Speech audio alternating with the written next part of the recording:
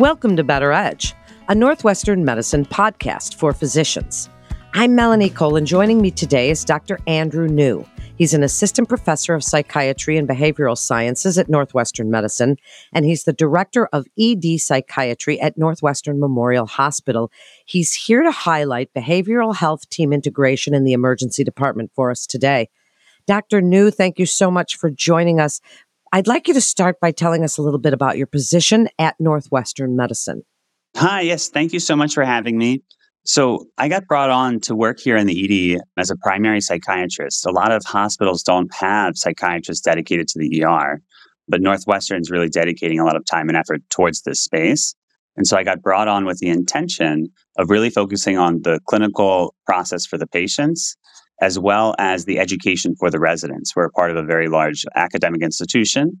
And so we have learners of all different levels. And so how can we integrate them into our patient care so that they both get a great experience for the patient and for the learner as well? The other thing that I'm working on too is that I was brought on to be a part of like administrative changes, kind of long term. A lot of doctors often are just engaged in the clinical care, but I find myself really wanting to improve the process of care and the facilities around that. And so I also have like this wonderful administrative role I get to try and take part in. Well, thank you so much for telling us about that. Now, what is the prevalence of mental health emergencies and or mental health needs when a person is admitted to the ER? Why the need for this type of program? So sadly, over time, or recently with the COVID, different things going on in the nation, there's been a spike in mental health emergencies. Previously, a long time ago, there was an aversion to seeking out mental health care, but a lot of those barriers have been broken down, and a lot of people are starting to seek out care. Sadly, due to the lack of available people in the outpatient setting and access to care, the predominance of people go to the ER first. When they can't get an appointment for 6 to 8 weeks, they're coming to the ER to see if are they okay in the moment. Now, tell us a little bit about this program that you've developed and the team of psychiatrists that you're establishing in the emergency department. How is this all working? Yeah, so previously they had a psychiatrist here in the ER, but it was kind of like the team was working in more I would call like a relay race fashion. The ER would medically clear the patient. They would consult for the psychiatrist team to come. Once all the labs are back and everything was medically cleared, the psychiatrist would then take part in evaluating of the patient. And then after that, once they decided what would happen, the patient would either be sent to another facility, admitted to our hospital, or discharged with recommendations for outpatient follow-up and different levels of care if they needed it. What I've changed is that rather than it being a relay race, we're all going to start working as a team in conjunction together. So kind of from the moment the patient hits the door, the ER team, once they note that the patient is psychiatrically in need of services, they consult us then. We no longer wait for the patient to be quote unquote medically cleared to see how we can help our ED colleagues.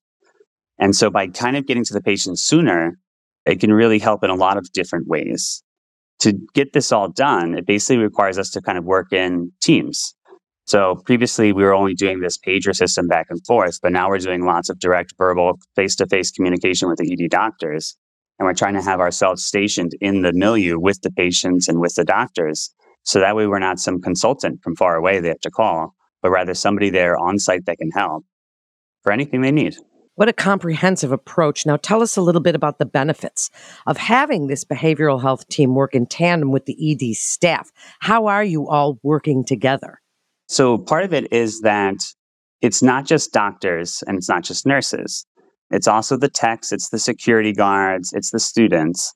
And so getting people to realize that the way we approach patients and how we ask questions can be therapeutic in nature. It can also be not therapeutic sometimes. And so working with our colleagues to kind of better like how we approach these patients, what questions we ask, can greatly improve the experience that the patient has. It's also one of the big things is that some of our staff doesn't get mental health training always. And so one of the things I'm trying to actively work on is how can we get mental health training both for the security guards, the nurses, and the techs, not just to help treat patients, but to help for themselves. A lot of the things that we deal with are high acuity and very strenuous to our own emotional states. And so we want to make sure that we're also engaging in like the well-being of our coworkers. And so we're trying to integrate with both the security staff and the nursing staff to provide services to them to help debrief after situations in which bad things have happened and it might be impactful to them. That's amazing because we really are seeing this mental health epidemic, Dr. New. And it's not only the general population, as you say, and after COVID, our healthcare workers really were experiencing burnout like never before. So that is really an amazing aspect to what you're doing, is to work on the employees as well to help everybody. Now, how does this model benefit the patients, both in terms of those who are eventually discharged from the emergency department, but also to those who are admitted to the psychiatry unit for a higher level of care? How does that work? Yeah. So one is by trying to see patients as soon as we're aware, it helps decrease wait times. I know personally, I've gone to the ER for things, and sitting there waiting can be so exhausting. It can be hours sometimes before somebody might be able to help you. So being able to decrease the time before they actually get a face-to-face with a psychiatrist is wonderful for them. We also then get to explain the process and what's going to happen afterwards. So it helps decrease that fear and anxiety of the what ifs and what might happen, what might go forward. We get to kind of help resolve that a little bit sooner for the patients. The next thing is that instead of being a consultant that just makes recommendations to the ER providers, we're actually helping co-manage the patients. And so we're willing to start treatment while they're in the ER. And so there's a lot of patients that could benefit from medications immediately. That way, when they're getting to an inpatient unit, they're actually a little bit less acute. They're feeling a little bit better already, and it can decrease their length of stays once they're on the inpatient units. Similarly, by starting treatment in the ER, there's certain people that we can theoretically keep for 1 to 2 days that might improve and never need an admission. And so that way we can also help decrease the strain on some of our resources that we have. When it comes to those people leaving the hospital, by starting some treatment inside, we can also gauge, are they having any side effects to this? And we can feel a little bit more comfortable about prescribing a medication and then having follow up with an outpatient doctor rather than not giving them medications when they leave the ER. That's really a brilliant model of care. Dr. New, dive into your interest for us in medical education and how residents learn in this environment, because what you are doing is such important work. And to continue this with residents, because as we know now, psychiatry is really something that is more important than ever to help the general community. So explain a little bit about how the education works with your residents. We have resident psychiatrists. They're varying levels. It's both, it's all the levels actually. There's interns who are brand new.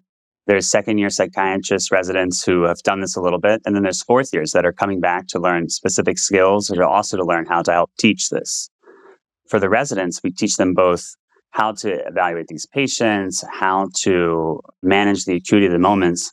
But by being such an acute environment, we also get a chance to help them learn how to de-escalate the most acute patients.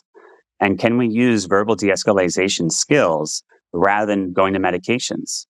By having them learn that, it can really help the future of their career kind of going forward.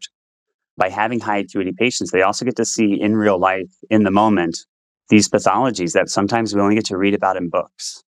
We have such a wide variety too, that each day is so different that they really get to learn a wide gamut of pathologies and levels of acuity. And the way patients come to us can be from police, family members, EMS, walk-in. And so they also learn to take into account where the patient might be coming from. And so that way they learn whether when they leave, how can we best help that process? As far as the different learners, since there's so much going on, and it can be social history, medication management, suicide assessments, there's also something for everybody to learn. The nursing students can learn here. We have pre-med interns, pre-medical students that come and shadow us sometimes. We have medical students that shadow us. We have nursing students, mid-level provider students. Everybody gets to learn from this. And one of the biggest things is that regardless of who we're seeing, the way you talk to somebody and how you ask questions can be therapeutic in and of its own right. And even if these people don't go on to become psychiatrists, I hope that at least they can learn a better way to talk to patients and how to best help people who are in a crisis. That's such important work that you're doing, Dr. New. Thank you so much for joining us. Do you have any final thoughts that you'd like to leave other providers with about behavioral health team integration in the emergency department? And if they are looking to start something like this within their own institution, what do you feel is so important that they know? I think the biggest thing is that courtesy outweighs efficiency.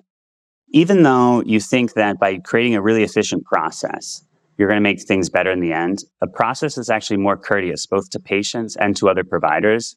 Usually takes care of a lot of issues on the front end and solves so many other things and provides, I feel like, a more wonderful patient care experience and a work experience. And so when designing processes, think about being courteous first rather than efficient. Thank you, Dr. New, for joining us. And to refer your patient or for more information, please visit our website at breakthroughsforphysicians.nm.org/psychiatry to get connected with one of our providers. That concludes this episode of Better Edge, a Northwestern Medicine podcast for physicians. I'm Melanie Cole. Thanks so much for joining us today.